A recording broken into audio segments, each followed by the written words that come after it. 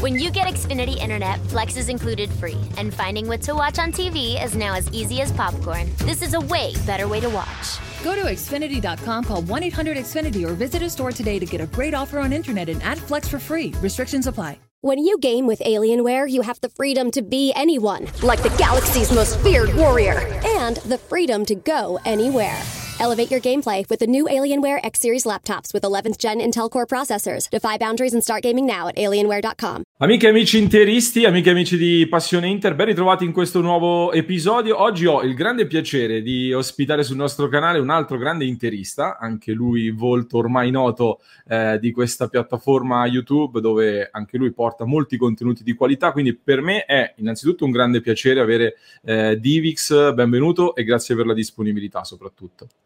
Come ti dicevo prima, Lorenzo, è veramente un piacere mio. Quando mi hai chiamato, per me è stato veramente piacevole ricevere la tua mail, la tua chiamata, e quindi sono felicissimo di essere qua e di parlare di Inter con voi. E saranno, secondo me, felicissimi anche i nostri ascoltatori che ci stanno seguendo in questo momento, perché in tanti, ti dicevo anche fuori dalla registrazione di questo video, sotto ai nostri video ci dicevano: ma quando fate un video con Divix, portate Divix sul canale? Ecco, ci siamo riusciti, tra i 1000 impegni ci siamo messi d'accordo. E, abbiamo lanciato questo format ormai da qualche settimana, quindi in cui ospitiamo creators, diciamo giornalisti e opinionisti per parlare dei temi caldi del momento. Quindi io, Divix, vorrei farti qualche domanda partendo ovviamente da quello che è ad oggi il primo rinforzo ufficiale dell'estate di mercato dell'Inter, ovvero Calhanoglu. Un nome anche qui che immagino, come spesso accade nel mondo interista, soprattutto anche sul tuo canale, credo avrà diviso un po' l'opinione nerazzurra. Quindi la prima cosa che chiedo è una tua opinione: come hai preso la notizia dell'arrivo di Calhanoglu e che cosa ti aspetti? Allora, a me piace tantissimo sondare un po' i tifosi, l'ho fatto anche con Inzaghi, per capire prima, quando abbiamo questa opportunità, cioè avendo una community, è bello anche sentire il parere dei tifosi. Quindi avevo fatto 2 sondaggi sul gruppo Discord, e su Calhanoglu alla fine la maggioranza era positiva. Pochi hanno scritto grandissimo colpo, ma la maggioranza mi ha scritto buon colpo. Io la penso come la maggioranza, nel senso che in un momento in cui non ci sono soldi, perché è palese che non ci siano soldi, perdi un titolare di valore assoluto come Eriksen, un titolare che quest'anno avrebbe dovuto avere il riscatto, avrebbe potuto giocare nel suo ruolo, cioè quello di trequartista. C'era molto sconforto perché sapevamo che non potevamo spendere per prendere fenomeni, e io non avevo mai creduto né a Savic né a Luis Alberto, e quindi prendere a zero Calhanoglu. Tra l'altro ho fatto un video dove dicevo che i soldi non sono il motivo per cui è venuto all'Inter, perché sennò avrebbe inseguito contratti da 7-8 milioni, non ci sono bonus alla firma. Cioè, mi sembra un contratto leggermente superiore a quello del Milan. Ha scelto il progetto Inter perché voleva vincere, poteva andare in Qatar a prendere 8 milioni all'anno. Non è un fenomeno, nel senso che non è più forte di Eriksen, ma per la situazione in cui ci siamo trovati, cioè drammatica, credo sia veramente l'operazione migliore che si poteva fare. L'alternativa era veramente prendere un giovane e sperare che Sensi facesse una stagione degna della parola stagione. Però è difficile iniziare una stagione dicendo speriamo che... È meglio avere un pochino più di certezze. È un'operazione, noi l'abbiamo definita intelligente nelle nostre dirette, cioè si è riuscito comunque a strappare quello che comunque era anche il numero 10 titolare della squadra che è arrivata seconda in classifica. Quindi è vero che è un giocatore incostante e non è la continuità di prestazione il suo miglior, diciamo, la sua miglior caratteristica, però di sicuro non è neanche totalmente una scommessa, totalmente un salto nel buio. No, ecco. Tra l'altro è il giocatore che ha creato più occasioni da gol l'anno scorso, no? È uscita questa statistica.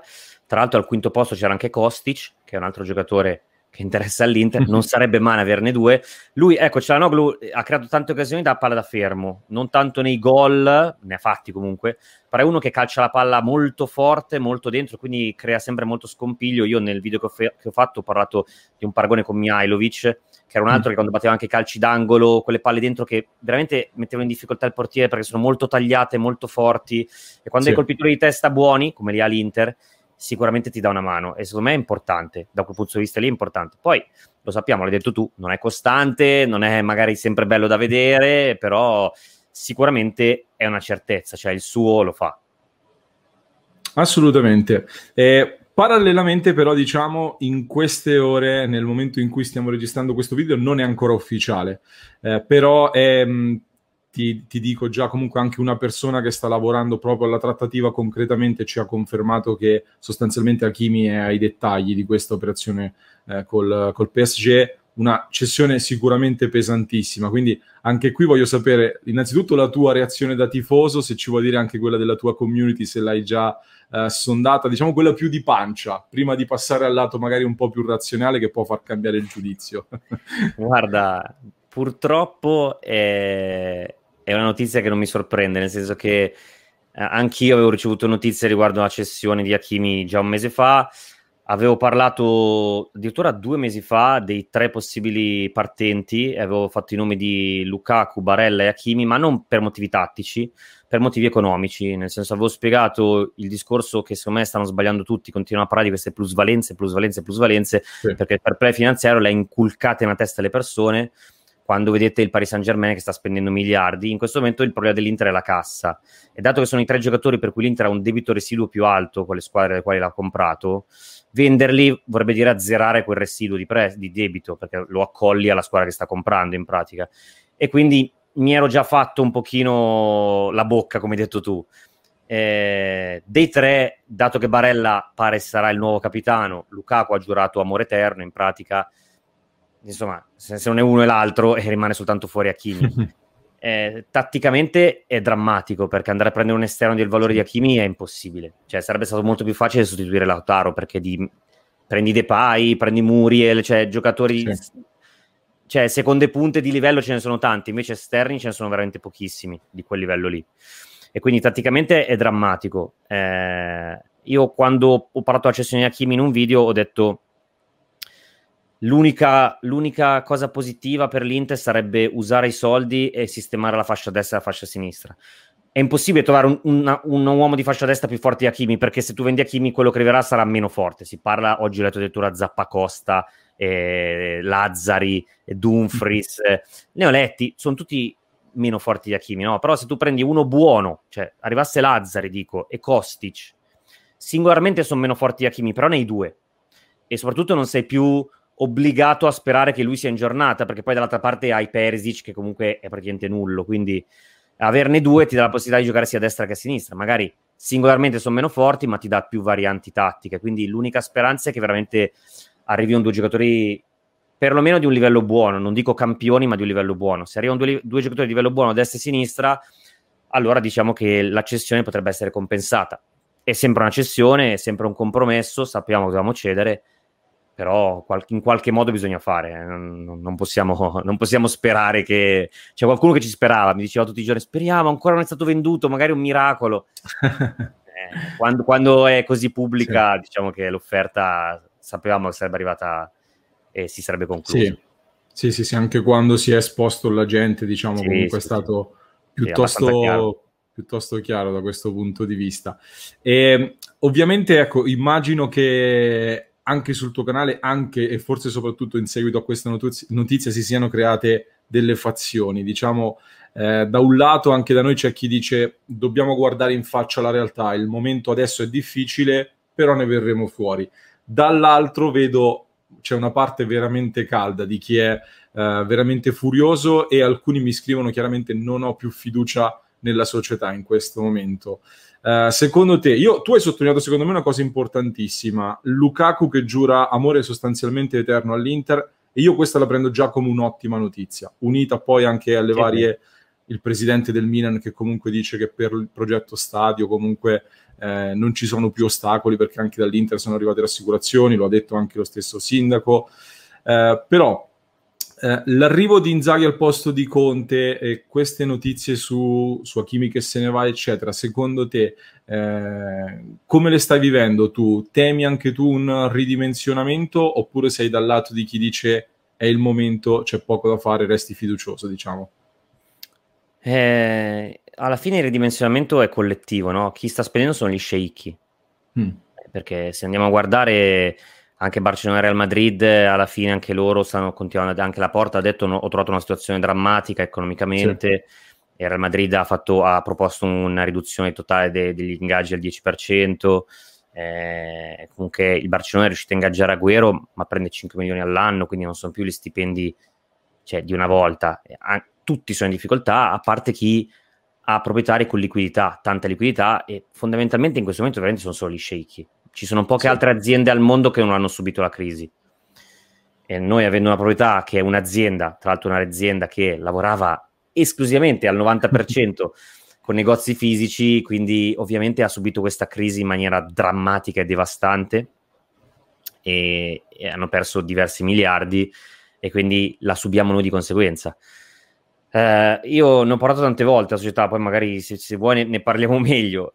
Non è che ho paura di un ridimensionamento, quello che non mi piace è soltanto una cosa, che non leggo più negli occhi e nelle parole della proprietà la stessa voglia e motivazione, perché quando sono arrivati all'Inter hanno dichiarato: schiacceremo tutti, porteremo l'Inter sul tetto del mondo. Quelle parole ci ricordiamo tutti e pesano quei macini, perché ce l'hanno rinfacciati tutti i tifosi di altre squadre, no? E non le ho più sentite, non le sento da un anno, nel senso che ho visto Zhang tornare in Italia per sventolare la bandiera sul tetto della sede, ma poi nei 6 mesi in cui si parla di passaggio di proprietà, di Inter vicino alla cessione, di Inter vicino al fallimento, in cui è fallito l'altra squadra di Suning, non ho sentito niente, non ho sentito rassicurazioni, e quindi questo per me è un po' preoccupante. Ho sentito adesso un'intervista in cui Zhang ha detto: abbiamo un progetto a medio e lungo termine, l'obiettivo per l'anno prossimo è mantenere la competitività e arrivare nelle prime 4, e partiamo da una squadra che ha vinto il campionato con 10 punti di vantaggio, non partiamo da una squadra che ha vinto il campionato all'ultima giornata o è arrivata seconda. Una squadra che vince il campionato con 10 punti di vantaggio, mi aspetto che mi dicano: partiamo per vincere il campionato e arrivare più in là possibile in Europa. Quello è il minimo sindacale, no? Quindi non sentendo questa dichiarazione un po' mi sono preoccupato. D'altro canto io sono stato uno di quelli che si è preso gli insulti di tutta YouTube per aver fatto video a gennaio in cui dicevo che l'Inter non sarebbe stata venduta. Ho sempre detto da gennaio, mentre tutti dicevano che era già stata venduta BC Parte, che avrebbero venduto il 30%, quindi mi sono preso gli insulti perché dicevano che ero pro Suning, adesso mi sto prendendo gli insulti perché dicono che sono contro Suning. Io non sono né pro né contro, no? Ho cercato di analizzare i fatti. L'Inter era in vendita al 30% per motivi economici, a meno che di offerte clamorose che non sono mai arrivate, però in questo momento non vedo più, non è tanto i soldi, non vedo più la motivazione, perché se mi dicessero c'è una crisi, superiamo questa crisi e poi il progetto ricomincia, uno dice ok, abbiamo 2 anni di recupero, ma non ho sentito questo, e pertanto solo questo mi preoccupa. Vorrei rivedere un po' di entusiasmo da parte della proprietà. Se ci fosse questo entusiasmo, allora sarei più tranquillo. Capisco perfettamente il tuo punto di vista, e in questi giorni è una cosa che mi hanno sottolineato in tanti anche sul mio canale. Io ho replicato in questo modo, voglio sapere che ne pensi tu allora.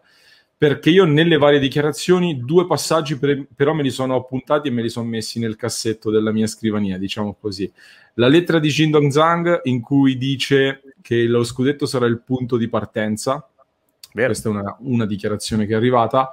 Un'altra, sempre nell'intervista che menzionavi tu, di Steven Zhang, che dice: quando me ne andrò, gli viene chiesto, qui poi c'è stata anche la polemica perché lui dice quando me ne andrò, la domanda era posta proprio nel modo: quando te ne andrai, che cosa sarà dell'Inter e cosa sarai tu, e quindi lui ha ripreso la risposta ripartendo da quella domanda e dice: quando me ne andrò ci sarà un Inter con molti più trofei nella sala dei trofei. Sostanzialmente questo è il suo annuncio. Io ti chiedo, può essere, secondo la tua opinione, che forse proprio memore del fatto che quelle dichiarazioni poi gli sono state e ci sono state rinfacciate di continuo, che abbia deciso in un momento di flessione anche a livello economico il low profile, com'è che si dice in questi casi? Oppure tu credi, e quindi ti unisco anche all'altra domanda che ti avrei fatto, nei prossimi anni, secondo te, ti aspetti una razionalizzazione dei costi adesso e poi una ripartenza, oppure siamo proprio dentro l'uscita di scena graduale di Suning, secondo te? È una bella interpretazione la tua, che non avevo dato, nel senso che mi piace, me la tengo buona, voglio crederci anch'io. però io ritengo loro molto intelligenti, e l'intelligenza della proprietà sta nel fatto che quando sono arrivati, e l'umiltà della proprietà cinese, quando sono arrivati hanno preso il migliore dirigente che c'era e gli hanno detto: la parte sportiva è tua.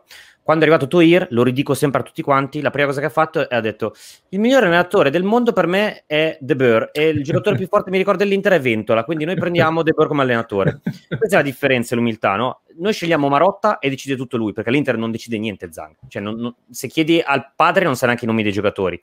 il figlio non decide nulla, decide tutto Marotta, la parte sportiva, no? Poi la parte economica c'è delle scelte condivise. Hanno preso il miglior dirigente e hanno detto ok, fai la squadra.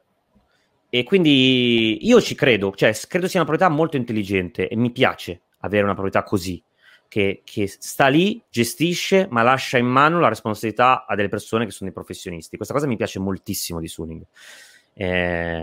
Vorrei tanto che loro restassero per altri anni, perché comunque li considero una società molto solida, e proprio perché sono una società solida so che non faranno altri passi nel vuoto, passami il termine, nel senso che hanno preso questa crisi e hanno detto non dobbiamo mai più ritrovarci in questa situazione, e hanno già puntato tantissimo sull'online, stanno digitalizzando tutto, lavorano tantissimo sul marketing, quindi so che lo faranno perché non vogliono mai più ritrovarsi in una situazione come quest'anno, e proprio perché non vogliono più ritrovarsi in una situazione come quest'anno anche le squadre di calcio ci andranno un pochino coi piedi di piombo, un pochino più lentamente, probabilmente non si esporranno più tantissimo, anche se l'anno scorso si è utilizzato il prestito della proprietà all'Inter per ripianare il debito, se non sbaglio sono 70 milioni utilizzati per fare aumento di capitale, quest'anno sono stati utilizzati se non sbaglio altri 30, quindi comunque non è che Suni non mette soldi, sono lì, lui non li ha rivoluti indietro, e già questo è una notizia.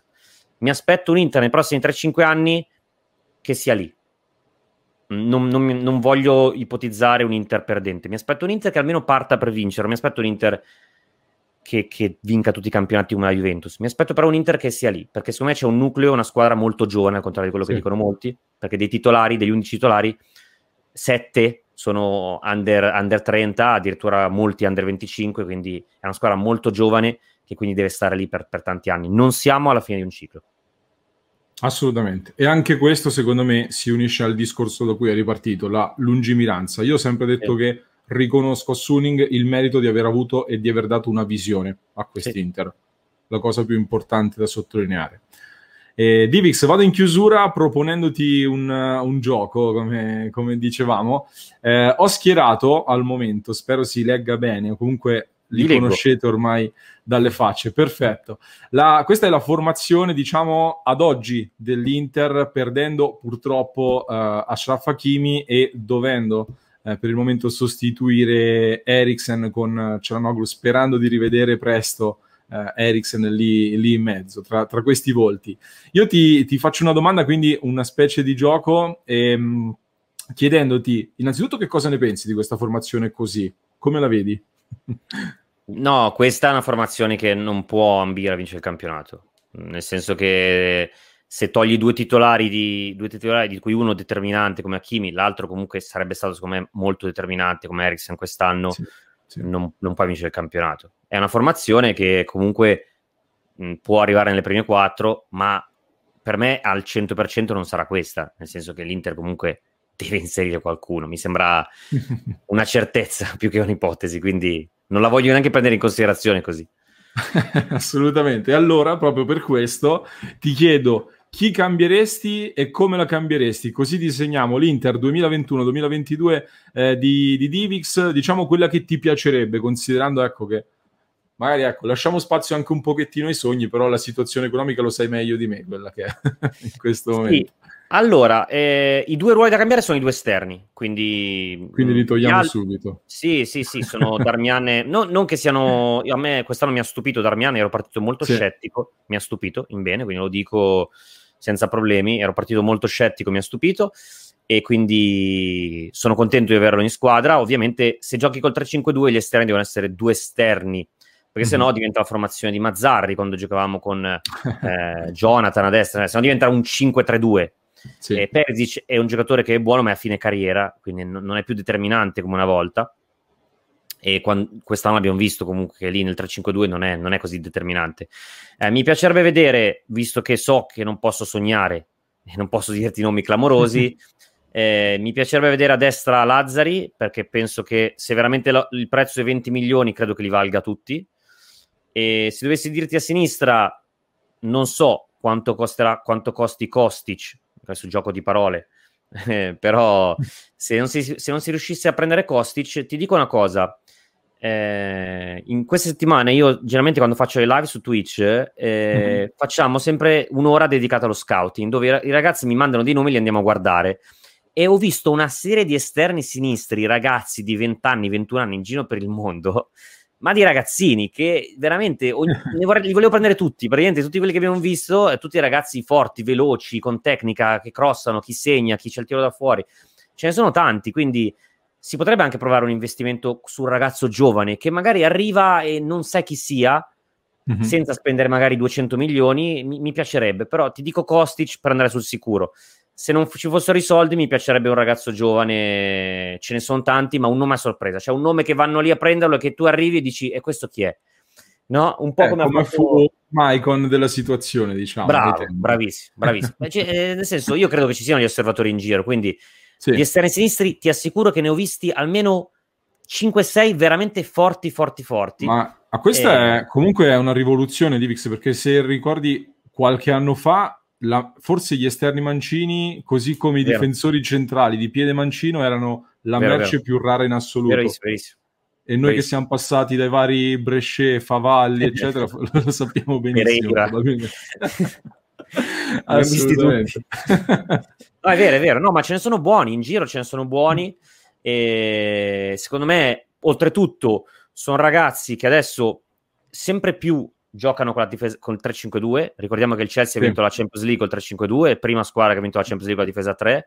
Quindi stanno nascendo questi esterni che fanno tutte e due le fasi, ma che sanno attaccare. Cioè non è il terzino, no? Perché se poi metti un terzino lì avanti, non ti fa quel ruolo là bene, no? Come l'anno scorso abbiamo avuto Biraghi, insomma, non era un esterno che potevi garantire offensività.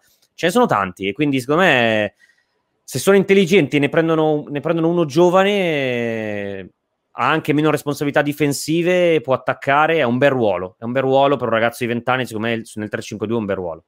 Però ti dico Kostic, dai, voglio sognare. E quindi l'Inter sarebbe con Andanovic, Skriniar, De Vrij e Bastoni, la filastrocca che ormai conosciamo benissimo e non si tocca, Lazzari a destra, Kostic a sinistra, Barella, Brozovic e Calhanoglu nel cerchio di centrocampo, Lukaku, Lautaro Martinez. Beh, sulla carta è una buonissima formazione, anche secondo me. Sì, secondo me sì. Soprattutto è una formazione che a destra e a sinistra avrebbe sbocchi offensivi importanti. E quindi secondo me è un'ottima formazione.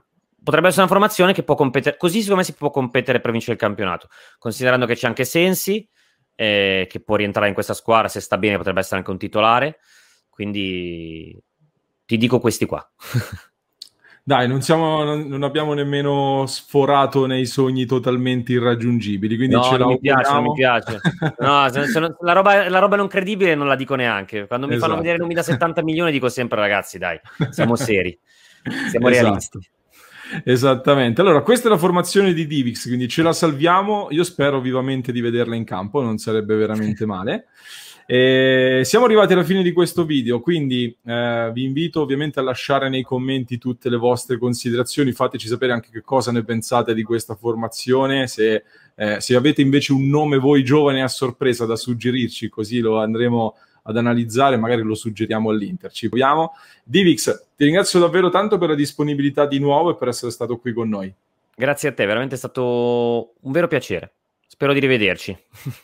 Assolutamente, e io ne approfitto anche a tutti i nostri ascoltatori, lascio in descrizione il link per seguire il canale di Divix e ci risentiamo alla prossima. Se ancora non l'avete fatto, ovviamente iscrivetevi al canale. Un abbraccio e sempre forza Inter. Sempre, ciao ragazzi.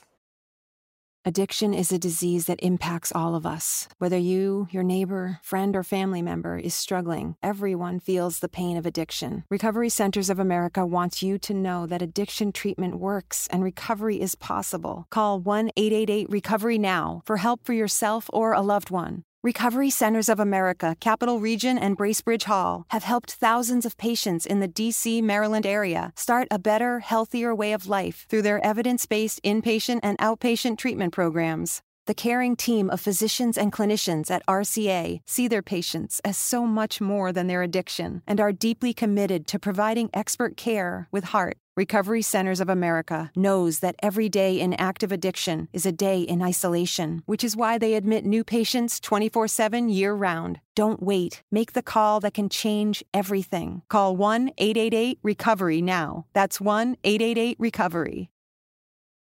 Addiction is a disease that impacts all of us. Whether you, your neighbor, friend, or family member is struggling, everyone feels the pain of addiction. Recovery Centers of America wants you to know that addiction treatment works and recovery is possible. Call 1-888-RECOVERY now for help for yourself or a loved one. Recovery Centers of America, Capital Region, and Bracebridge Hall have helped thousands of patients in the D.C., Maryland area start a better, healthier way of life through their evidence-based inpatient and outpatient treatment programs. The caring team of physicians and clinicians at RCA see their patients as so much more than their addiction and are deeply committed to providing expert care with heart. Recovery Centers of America knows that every day in active addiction is a day in isolation, which is why they admit new patients 24/7 year-round. Don't wait. Make the call that can change everything. Call 1-888-RECOVERY now. That's 1-888-RECOVERY. Addiction is a disease that impacts all of us. Whether you, your neighbor, friend, or family member is struggling, everyone feels the pain of addiction. Recovery Centers of America wants you to know that addiction treatment works and recovery is possible. Call 1-888-RECOVERY now for help for yourself or a loved one. Recovery Centers of America, Capital Region, and Bracebridge Hall have helped thousands of patients in the D.C., Maryland area start a better, healthier way of life through their evidence-based inpatient and outpatient treatment programs. The caring team of physicians and clinicians at RCA see their patients as so much more than their addiction and are deeply committed to providing expert care with heart. Recovery Centers of America knows that every day in active addiction is a day in isolation, which is why they admit new patients 24/7 year-round. Don't wait. Make the call that can change everything. Call 1-888-RECOVERY now. That's 1-888-RECOVERY. When you get Xfinity Internet, Flex is included free, and finding what to watch on TV is now as easy as popcorn. This is a way better way to watch. Go to Xfinity.com, call 1-800-XFINITY, or visit a store today to get a great offer on internet and add Flex for free. Restrictions apply. If you're struggling with alcohol or drugs, Recovery Centers of America can help. RCA's local inpatient and outpatient programs are founded on science and delivered with heart from an expert caring team who will inspire and guide you every step of the way. Call 1-888-RECOVERY now to speak with a treatment advisor. At RCA, you'll be in a community that builds connections and fosters support from peers and RCA's team of medical professionals and recovery support specialists. At RCA's state-of-the-art campuses outside of D.C. and on the eastern shore of Maryland, they tailor your treatment to you and also offer specialized programs for patients with history of trauma, for patients who have achieved recovery but are experiencing a relapse, for young adults, adults 50 years and older, and for LGBTQ plus patients who wish to seek treatment without worry of stigmas. RCA answers the phone and accepts patients 24/7. And because it's local and in-network with insurance providers, treatment is affordable and accessible. Don't wait. Call 1-888-RECOVERY today.